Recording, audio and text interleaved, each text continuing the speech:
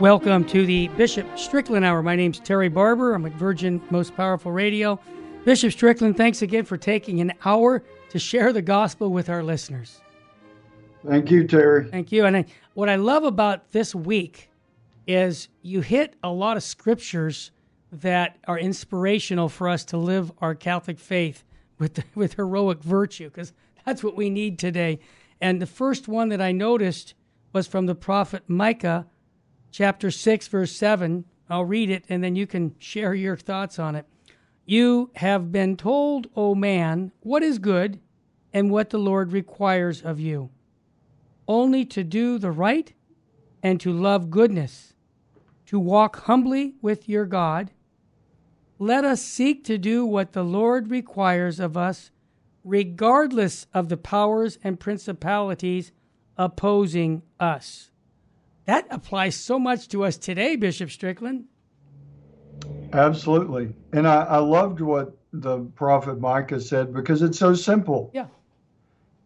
Do what is good, do the right, love goodness, walk humbly.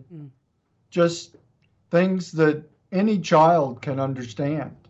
And we are children. Amen. In comparison to Almighty God. We need to remember that.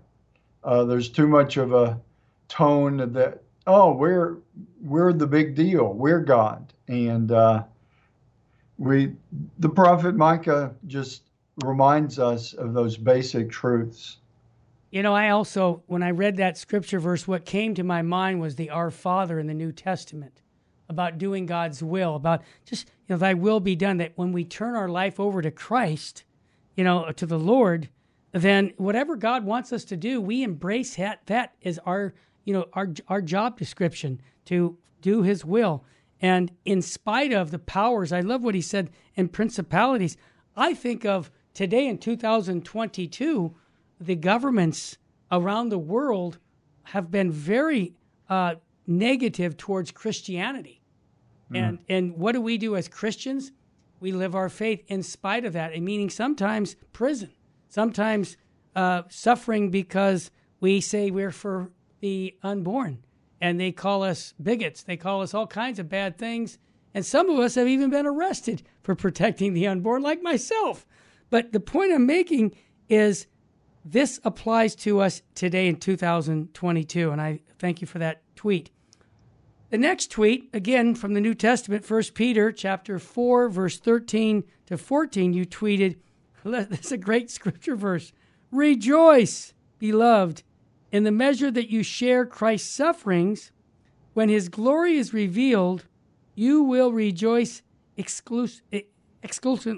Happy are you when you are insulted for the sake of Christ, for then God's Spirit in its glory has come to rest on you for Christ." So how many of us go out along in the life without suffering, Bishop Strickland? None of us. Yeah. Well, Christ gives meaning to suffering. It's called redemptive suffering. Amen. And I think what that reading from 1 Peter reminds me of is Christ continues to suffer. He suffered for all of us for all time. I mean, that's a lot of suffering. And the blasphemies being experienced now, we're in a real battle. And more I'm seeing people really trying to bring the good, bring the true, bring the beautiful to the battle. But we've got to be strong and to be clear in Christ, and to recognize, yes, suffering is real, but as it says, when his glory is revealed, you will rejoice exultantly. And that is what we need to remember. We're even within the church, even people of faith, not just in the Catholic Church, but all people of faith, there's a tendency to put all our eggs in this world's basket. And that is simply not what we're about. That's not what we're built for. That is going to leave us empty. And I think it leaves a lot of people empty. in their faith and they walk away because, as I was talking to somebody just this week, if we really believe what we believe as Catholics, which I know you and I do, and many do, Sure. thankfully, if you really believe, we'll be like the martyrs. Yep. We will not walk away, and you'll have to kill us in order to eliminate us because we're not going to just, there's no place else to go. And if it means giving up your life, certainly we don't volunteer for that. Life is sacred. We should live as long as God gives us life and be in service to his truth. But if that life is cut short because we're speaking the truth, then that martyrdom is glorious. It's not something we seek out, but the martyrs through the ages, I mean, we've talked about it many times before, but that is the ultimate suffering that Christ endured. He endured death, Amen. but he conquered it by rising from the dead. And we need to really believe that and to shape our lives around it. Wow. Well, that kind of leads you into your next tweet.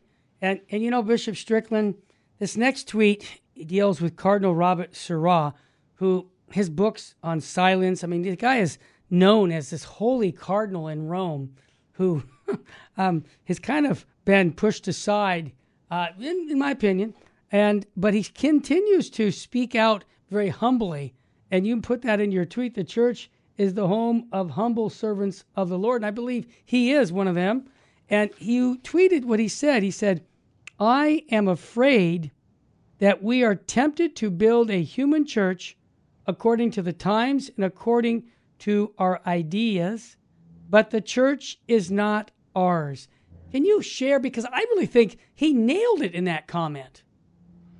Absolutely. And I mean, he says a lot in those few words. And to be reminded that the church is the mystical body of Christ. It's not something we own. It's not our plaything to reshape in our image. It's challenging us to be changed more and more into the image of Christ. And I know, I'll speak for myself, that I still have a lot of work to do to be shaped in the image of Christ. And I think that's true for most of us. Yes. If we're honest with ourselves. Maybe I'm hopefully not committing serious or mortal sins every other day, but I'm still a sinner. Amen. And I'm still so easily focused on things that are not virtuous and things that are not valuable. And I think that's what Cardinal Sarah is getting at, is we don't want to build a church that is ours. We want to be built into members of the church that is of Jesus Christ, his mystical body. And that means we change instead of changing the church to meet our shape and to be reshaping it according to our times. Our times are crazy. The church doesn't need to be shaped according to what's going on in the world. I mean, you just look at a few headlines and you look at, the tragedies going on and the just silly, empty, vacuous life that, if you turn on the television, vast numbers of channels, and most of them are really meaningless for anything that is really lasting and valuable. Certainly there's some good things, looking at the beauty of creation, looking at the wonders of creation, but too many things are just trying to sell some gadget or some stuff that's going to make you look younger. And it's also empty. It's also just meaningless. And we're built to have a deep and wondrous meaning in our lives, and the church is there to help us cultivate that as the mystical body of Christ. So it is such a poverty to be thinking we need to shape the church in our image according to our time.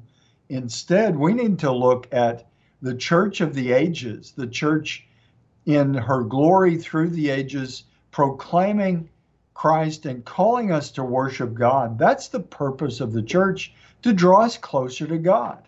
That is why Christ came. And to lose sight of that, and too many of us are, it's easy to lose sight of what it's all about, of who it's all about.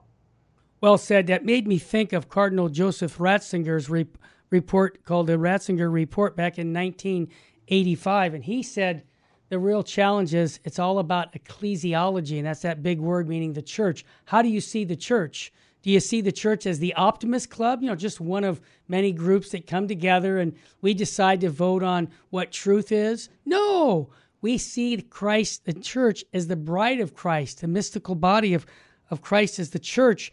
And we see the church as the guarantor of truth when we go through the 2,000-year history of the church, as was in all the popes are, confirming us in our faith. And this is what the job of the hierarchy. I mean, Bishop Strickland, excuse me, but we're not here to hear your personal opinion. I say that often. I want to know what Holy Mother, the church, teaches, and this catechism that we're going to get to will talk about that. So I can see Cardinal Sarah and Cardinal Joseph Ratzinger back in 85 saying the same thing. And I would also make this comment that I believe right now we're too much one with the world when it comes to population control, because we're dealing with people who are for killing unborn babies. We even have people in the church saying that Humanae Vitae needs to go, and that's not really infallible. That's got to be knocked off. Now, I'm not in management, I'm in sales, but when I see these things as a layperson, I see them as deviations from the apostolic teachings of the church.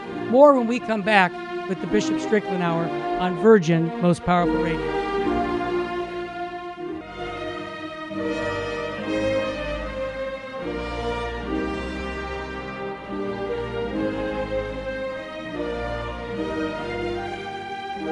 Welcome back to the Bishop Strickland Hour. We're going through Bishop Strickland's tweets for the week, and I've just loved the scripture verses he's been picking up. But I have to say, every week there's themes that you hit, Bishop Strickland. The pro-life theme, protecting the unborn, the longborn. You've always talked about the Eucharist and Our Lady, and in this tweet that you sent saying that on Saturday, let us renew our commitment to the pillars of strength of faith of our Lord Jesus in the Holy Eucharist and the Immaculate Virgin Mary. These anchors are a sure refuge in the times of turmoil and change. Mary always calls us from sin and points us to Jesus' Sacred Heart. And that's succinctly said. That's what the saints have all done, and we're supposed to imitate the saints. So I appreciate the tweet. Is that why you gave it? Just a little inspiration coming? Yeah, absolutely. I kind of figured that. And I think of what St. Paul said, imitate me as I imitate Christ. And so this is so beautiful, the Eucharist and Our Lady. Now, I have a great devotion. We're just celebrated St. Maximilian Kolbe's feast day, who died a martyr in Auschwitz. And he started the Knights of the Immaculata, and there's over 1 million or 2 people who are consecrated to Our Lady, kind of like St. Louis de Montfort's consecration. And just to get a little background, he had over 1,000 men at a monastery in Poland. Are you ready for that? That's quite a Franciscan monastery when the Germans rolled in and closed it. And he just was a great saint of our time with communications. He had a radio station in Poland. He had a radio station in Japan. And just a great saint. But you sent this tweet that said, from St. Maximilian Kolbe, "For Jesus Christ, I am prepared to suffer still more." Now, I mean, he said this, and I'll add to it, and then you can say, I read his book, Maria was his middle name. He said there's 3 stages of life. And he said this, your first stage, your formation, studying your faith. Your second stage, your vocation, priest, bishop, married man. And then he said the third stage of most of us, whether it's you or a bishop or me as a layman, is suffering. So I just want to ask you, what made you use that quote? Because it seems like it's a constant theme in your tweets about suffering. Well, I think it's something that humanity has always tried to avoid, but unsuccessfully. And certainly we aren't called to just look for all the suffering we can get. Right. But it's going to come our way. And I think St. Maximilian Kolbe is a great reminder of what we do with suffering and how we are willing to embrace it for the sake of Christ Mm-hmm. and for the sake of his mystical body that we are. Where suffering is a reality, Christ has shown us how to make it redemptive suffering. Mm. And St. Maximilian Kolbe, the famous vision that he had as a child, Oh, yeah. Our Lady offered him two crowns, one a white crown of white martyrdom, another a red crown of red martyrdom, death. And he said, I'll take both. And he ended up living both. Yeah. And both are crowns of suffering to some extent. But it's just, I think we use the word concupiscence. Yeah. Suffering reminds us that the world is distorted by sin. That's what suffering is. So that's why it makes sense that the Son of God who came to free us from sin and death, he did that by not avoiding suffering, but going right through it, going through the heart of suffering to death itself and conquering it by his divine everlasting life. He rose from the dead. Mm. And that's the hope that we all need as human beings. I just recently saw a video of a non-believer talking about how the human population just needs to be diminished. Sometimes I've seen by 50%. This person seemed to be saying even more drastic than that. And I think that it's just a totally faithless approach to who we are. And when we do that, we're eviscerating what it means to be human. And this video was even talking about in terms of animals don't believe in God. They don't believe in anything. They don't have the capacity of believing. They are just animals. And really, I hate to tell this person, but the approach that he was sharing reduces us to just animals. Yep. We're just another part of creation. And I shared with you something that somebody sent me that the quote said, according to this person, the earth doesn't need so many humans anymore. Right. It's like the earth is this entity that is all important, instead of recognizing God who gave us the earth and asked us to populate it, to transform it. We're the ones created in God's image. But of course, if you don't believe in God, what image are you created in? There's no image to work from. And so we become without an image, without an anchor, without a foundation in why we exist. And it really is very sad, but it's like it is the pandemic of our time, is this lack of belief really in anything. And it sadly, the logical conclusion of a humanity that has no belief, it's just out to get each other and destroying humanity. It's just tragic. And as we've said before, people need to wake up. Thankfully, there are many good souls believing, doing their best to live the truth that God has revealed to us. But certainly the forces in the world seem to be pushing things in the opposite direction.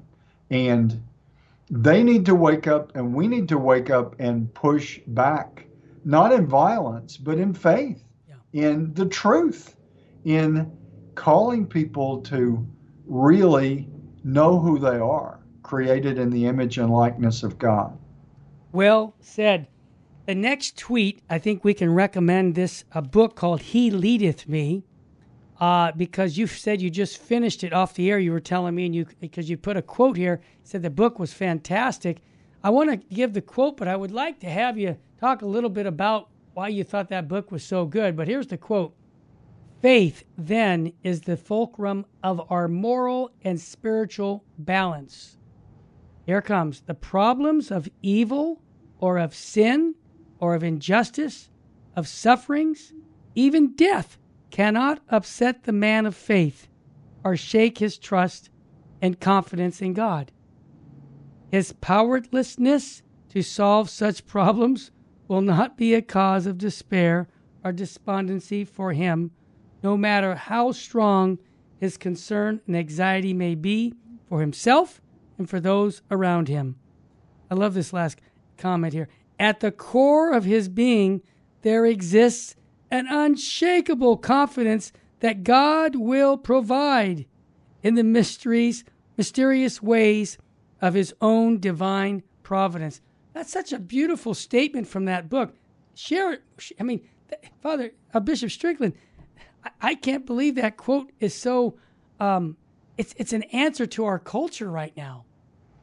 It really is, and he goes on to say that it's not about just saying, "Oh well, we don't do anything because it's just divine providence." We cooperate with God's will. We use the creative faculties that God has given us in order to address the issues in the world, but we trust in God's will. And like you said, that last part, at the core of his being, there exists an unshakable confidence that God will provide in the mysterious ways of his own divine providence. And one thing that's so impressive about this book is this is by a priest, a Jesuit priest that volunteered to go to Russia to proclaim the faith and to proclaim the gospel, to teach people about the Catholic faith. And the suffering, talking about suffering, the suffering that he endured was really inhuman and unimaginable. A lot of people, and he talked about it, that a lot of the people that he was imprisoned with for years in Russia and in Siberia, in various kinds of prisons and prison camps, a lot of the people that he was with, and he talks about this in the book, they either killed themselves or simply died from despair. And his faith is what allowed him to survive. And so this is a hard-won faith that he expresses. And toward the end of the book, he says in powerful ways that God is love, and what that really means, that God loves you and me beyond our imagining. And if we can only even work at embracing that truth, that we are profoundly loved, we exist because God loves us so much. That's what allowed him to survive unspeakable violence and abandonment. I mean, being locked in a tiny room with no light and really nothing in the room literally for years. I mean, talk about going insane. Yeah, really. You would expect people to go insane in a situation like that. And the title of the book, He Leadeth Me, is really profound because that's what he came. I mean, of course, he went in as a priest. He went in as a believer, but he had to fight hard to not just hang on to that belief, but to deepen his faith in God. And it came out much deeper and richer than the faith that he went in with. Wow, wow, and wow. He leadeth me. Get that book, folks. We have one more quote from a tweet, and then we're going to get into the Catechism of the Catholic Church. But this quote that you just mentioned reminds me, and I'll let our listeners know, I had a priest from Nigeria who was kidnapped by Boko Haram, and he talks about his ordeal and how he kept his faith during the time of his encampment and how they would try to intimidate him. And he talked about how he lived in the presence of God to survive those days with Boko Haram, and he never wavered because of his strong faith. Reminds me of He Leadeth Me's book. So this can be done even today. When we come back, one more quote from St. Maximilian Kolbe on the Holy Eucharist, and then we'll get right into the Catechism of the Catholic Church. You're listening to the Bishop Strickland Hour on Virgin Most Powerful Radio. And I want to ask you to stay with us, family. We'll be back with more.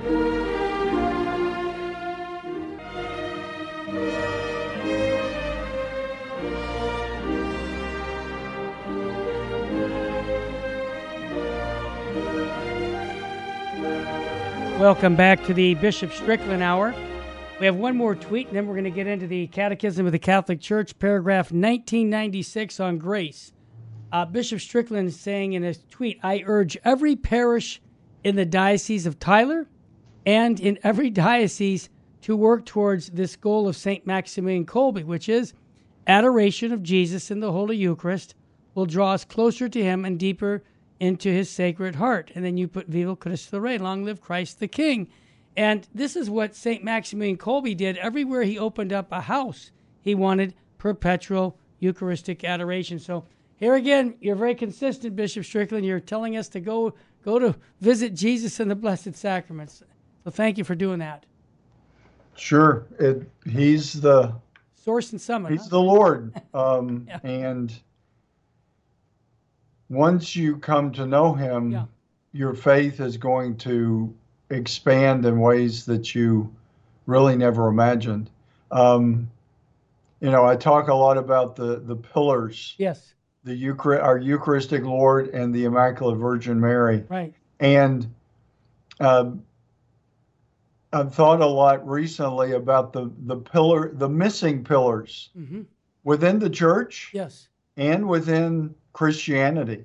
Thankfully, the Catholic Church proclaims the role of Mary as the Mother of God. We just celebrated the Feast of the Assumption of the Blessed Virgin Mary. Right. Many Christians don't embrace that, but we need to pray for ourselves to be more joyfully Marian, unabashedly Marian Christian Catholics, and urge people.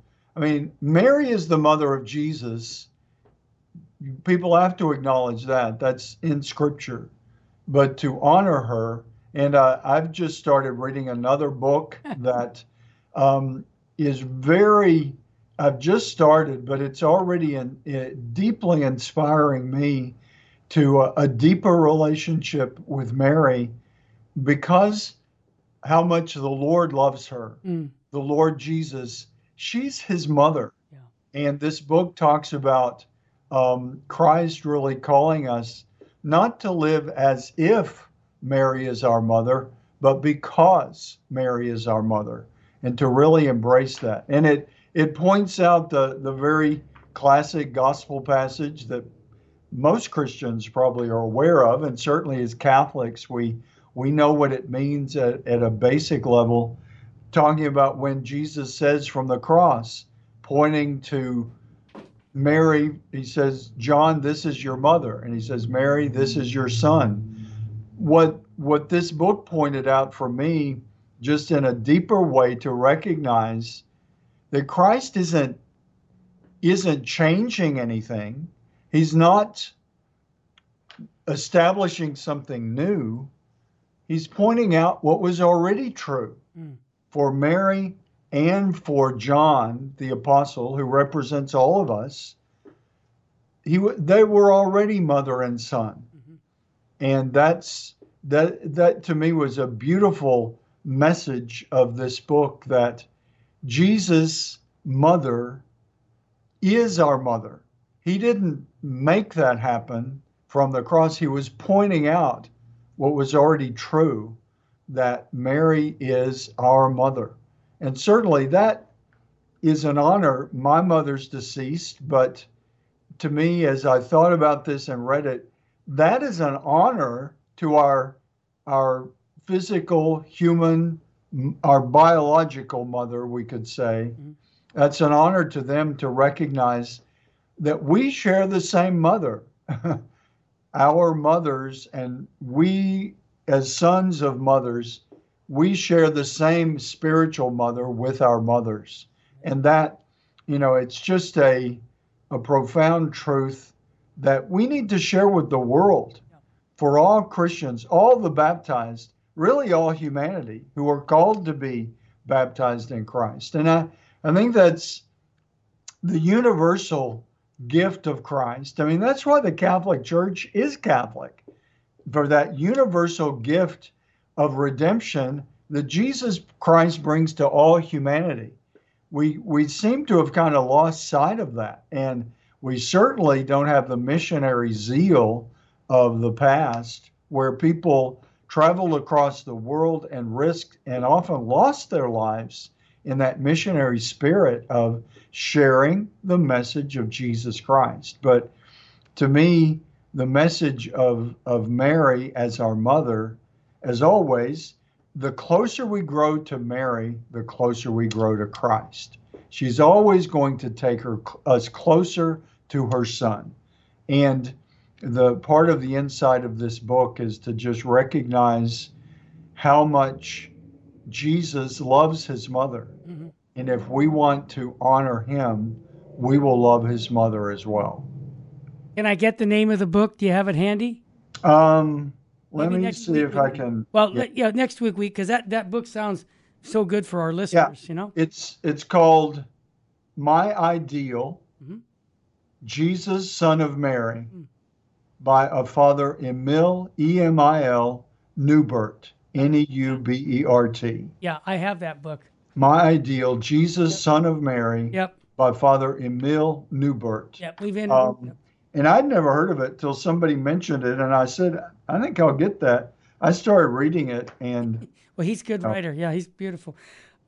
Bishop Strickland, I'm going to shift gears. Before we get to the catechism, I shared a story off the air. Hey, why don't you share it on the air? And that is, I like to give catechisms to people who I meet that are not Catholic, who have some interest in the Catholic faith. And as I was mentioning, once a month I go and meet up with a bunch of old guys like me that I went to high school with, and they're like high school principals, or they were counselors and they're retired, and they're good guys, and we played a lot of baseball, and so we have something in common. My baseball coach in 1975 is 80 years old. He comes, and so it's kind of nice to talk about things. And this particular Saturday, the gentleman said to me, Terry, you gave me that catechism. I'm starting to read it. I've never read something so beautiful on the virtues. It's like, how did the Catholic Church come up with all this? I mean, it's like, I see the footnotes. It's all scriptural. That's the most beautiful thing I've ever read. And I said, well, good. I'm glad you're enjoying it. And I had to run because I had 2 or 3 funerals that day to get back to the chapel. But this Saturday, I'm going to make a big effort to meet up with him. But the point of what I'm saying is he's a non-Catholic, and he sees the beautiful teachings of the Catholic faith in the catechism. And then he asked me something kind of funny. I mean, it was funny, sad but funny. He says, Terry, how is it that the Catholic Church has these beautiful teachings, but I see the church not implementing these teachings today, like modernism? He actually knew what modernism was, like it's infiltrated the church. Can you give me something on that? And like you say, it's the humanity of the church, no question about it. But the very fact that this non-Catholic recognizes the beautiful teachings of this catechism, it's like this is the greatest secret we have.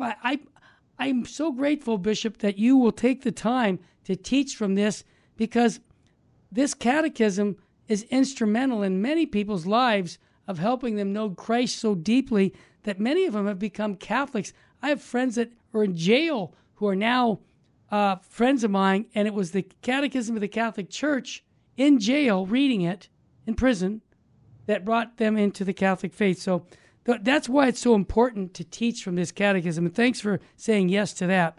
So, Bishop Strickland, paragraph 1996 talks about grace, and I'll read the paragraph, and you can give commentaries like we normally do.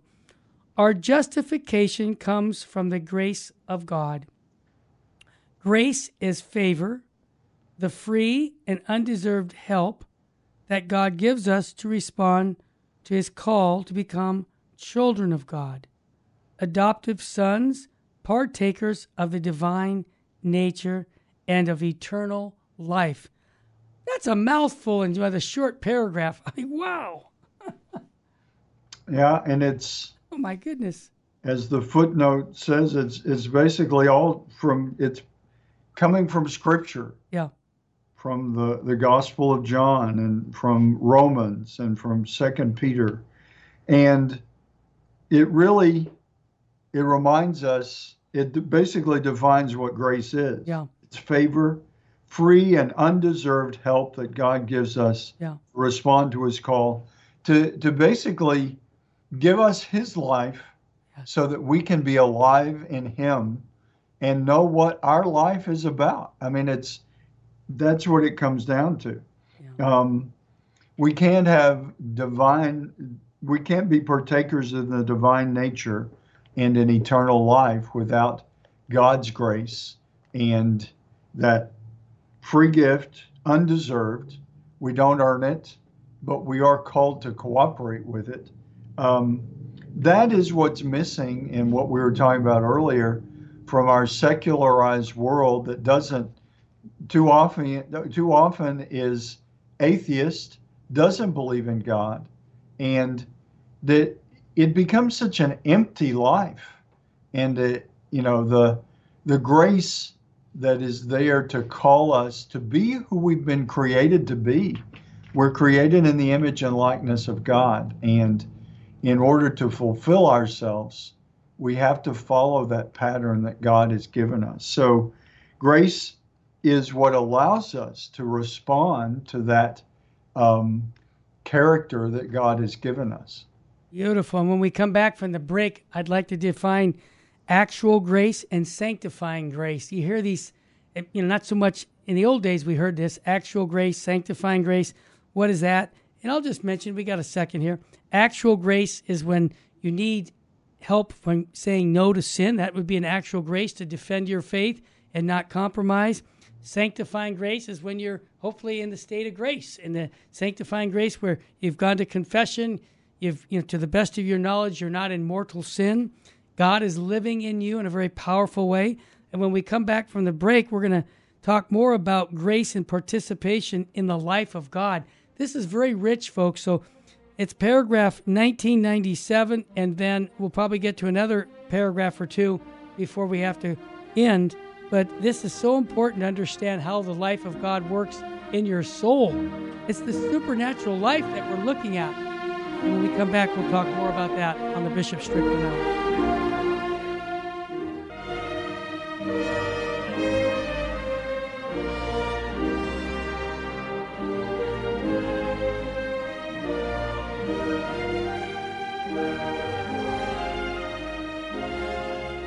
Welcome back to the Bishop Strickland Hour. We're talking about grace, how it operates in the soul. We're on paragraph 1997 of the Catholic Church's Catechism. And I'll read this paragraph to you. It says, grace is a participation in the life of God. It introduces us into the intimacy of the Trinitarian life.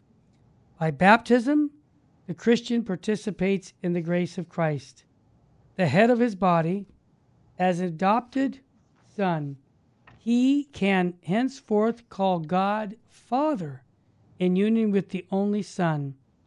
He receives the life of the Spirit who breeds charity into him and who forms the church. Wow. Go ahead, Bishop. Well, it really, just in this paragraph, talks about what it's all about. Grace is a participation in the life of God. Mm-hmm. And that really is awesome if we think about it. It is. It's that spark of the divine that is available to all of us. Mm-hmm. And it says, introduces us into the intimacy of Trinitarian life. Mm-hmm. By baptism, the Christian participates in the grace of Christ, the head of his body. So really what this paragraph reminds me of is that grace allows us to know who we are. To people, so many people, and even people of faith, we all have to continue to grow in faith and to allow grace to work more effectively in our lives. That's why I'm so inspired by the saints. I mean, they are people that are models for us in so many different ways of life, so many different stories, so many different life situations. But what they have in common is that they learn how to cooperate with grace and to share that relationship with God. As it says, participating in the life of God. Many of the saints, or really by definition, the saints do that while they're in this journey that we're part of. We're all called to be saints, and we can all do that by the grace of God if we respond the way the saints did. And they don't the saints, if you think, oh well, they had it easy, virtually no saint had it easy. Some had it more challenging than others. I mean, especially the martyrs.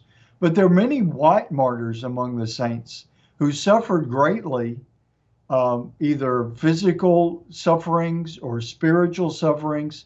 I think of St. Teresa of Calcutta, known in her life as Mother Teresa. It was revealed after her death that she suffered tremendously, tremendous darkness, tremendous burden of doubt and of concern and just a darkness in her life. But in faith, she continued, and she relied on that grace to pull her out of darkness. And I think many of us were, because the world followed Mother Teresa, Saint Teresa of Calcutta, very closely in her life, and she had some great things to say, and her great actions and forming the community of religious women that she did.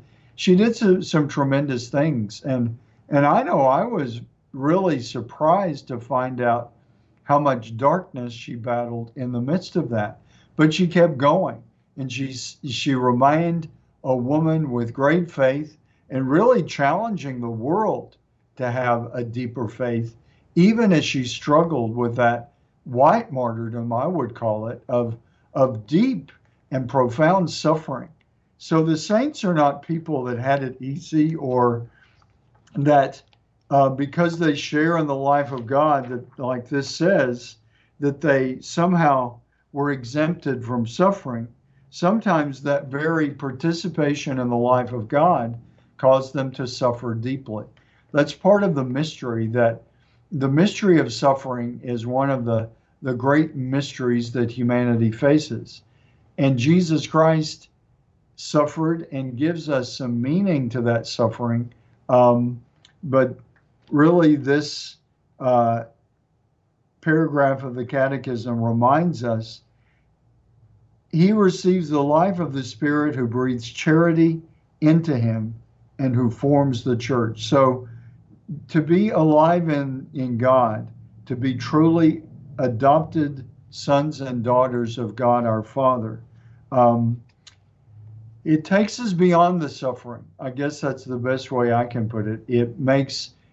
Suffering was real. Mary suffered. Mary, the sorrowful mother, the sword pierced her heart. She knew suffering. Jesus, of course, knew suffering. The saints knew suffering. But they went through that suffering to a deeper life in God. And the great thing about suffering in this world is it's very temporary. And that, I think, is what we all have to remember, whatever the burdens of suffering. And in Christ himself suffered for a time, but it was only a temporary suffering. And as in the paragraph we read earlier, we are promised a glory and a participation in God's life that is unimaginable. And we need to hang on to that as we endure the suffering. Wow. Well, paragraph 1998 says it all. This vocation, right, to eternal life is supernatural. It depends entirely on God's gratuitous initiative, for he alone can reveal and give himself. It surpasses the power of human intellect, will, as that of every other creature. I'm sorry, Bishop Strickland, I'm jumping in on this one. I think that gentleman you quoted before the show about the earth needing less people, I think he's got this natural view that it's all about me, myself, and I, the unholy trinity. He's forgetting God who created everything. This paragraph is so beautiful about the vocation to eternal life. Your thoughts? Absolutely. And, you know, the vocation to eternal life is supernatural. It's beyond this world. Yeah. It's on a level that without faith, without the grace that comes with faith, you can't understand it. And even with faith, you can't understand it, but you can embrace it as something deep in the core of your being, you know to be true. And I go back to that, the author of the book, He Leadeth Me, because that's exactly what this priest says, that he acknowledges that he's no great scholar, and he's not able to put it in great words, but he knows in the very depths of his being that he is beloved of God. And that allows him to endure everything and to know that that's what we're built for, is to know God and to be the children of God. The vocation to eternal life is supernatural. Just to repeat that and to recognize that it is God's gift of love. A lot of what I reflect on as I read that book is what John's gospel says so clearly, that God is love. The very essence of God is love. A love really beyond anything we can fathom. Love itself. Jesus is love incarnate.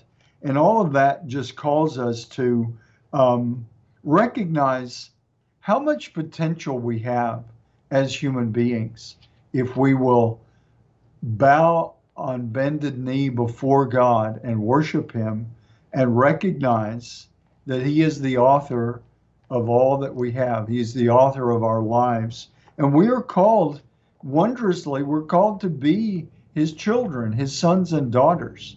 So we're not, just subservient to God in a way that leaves us there.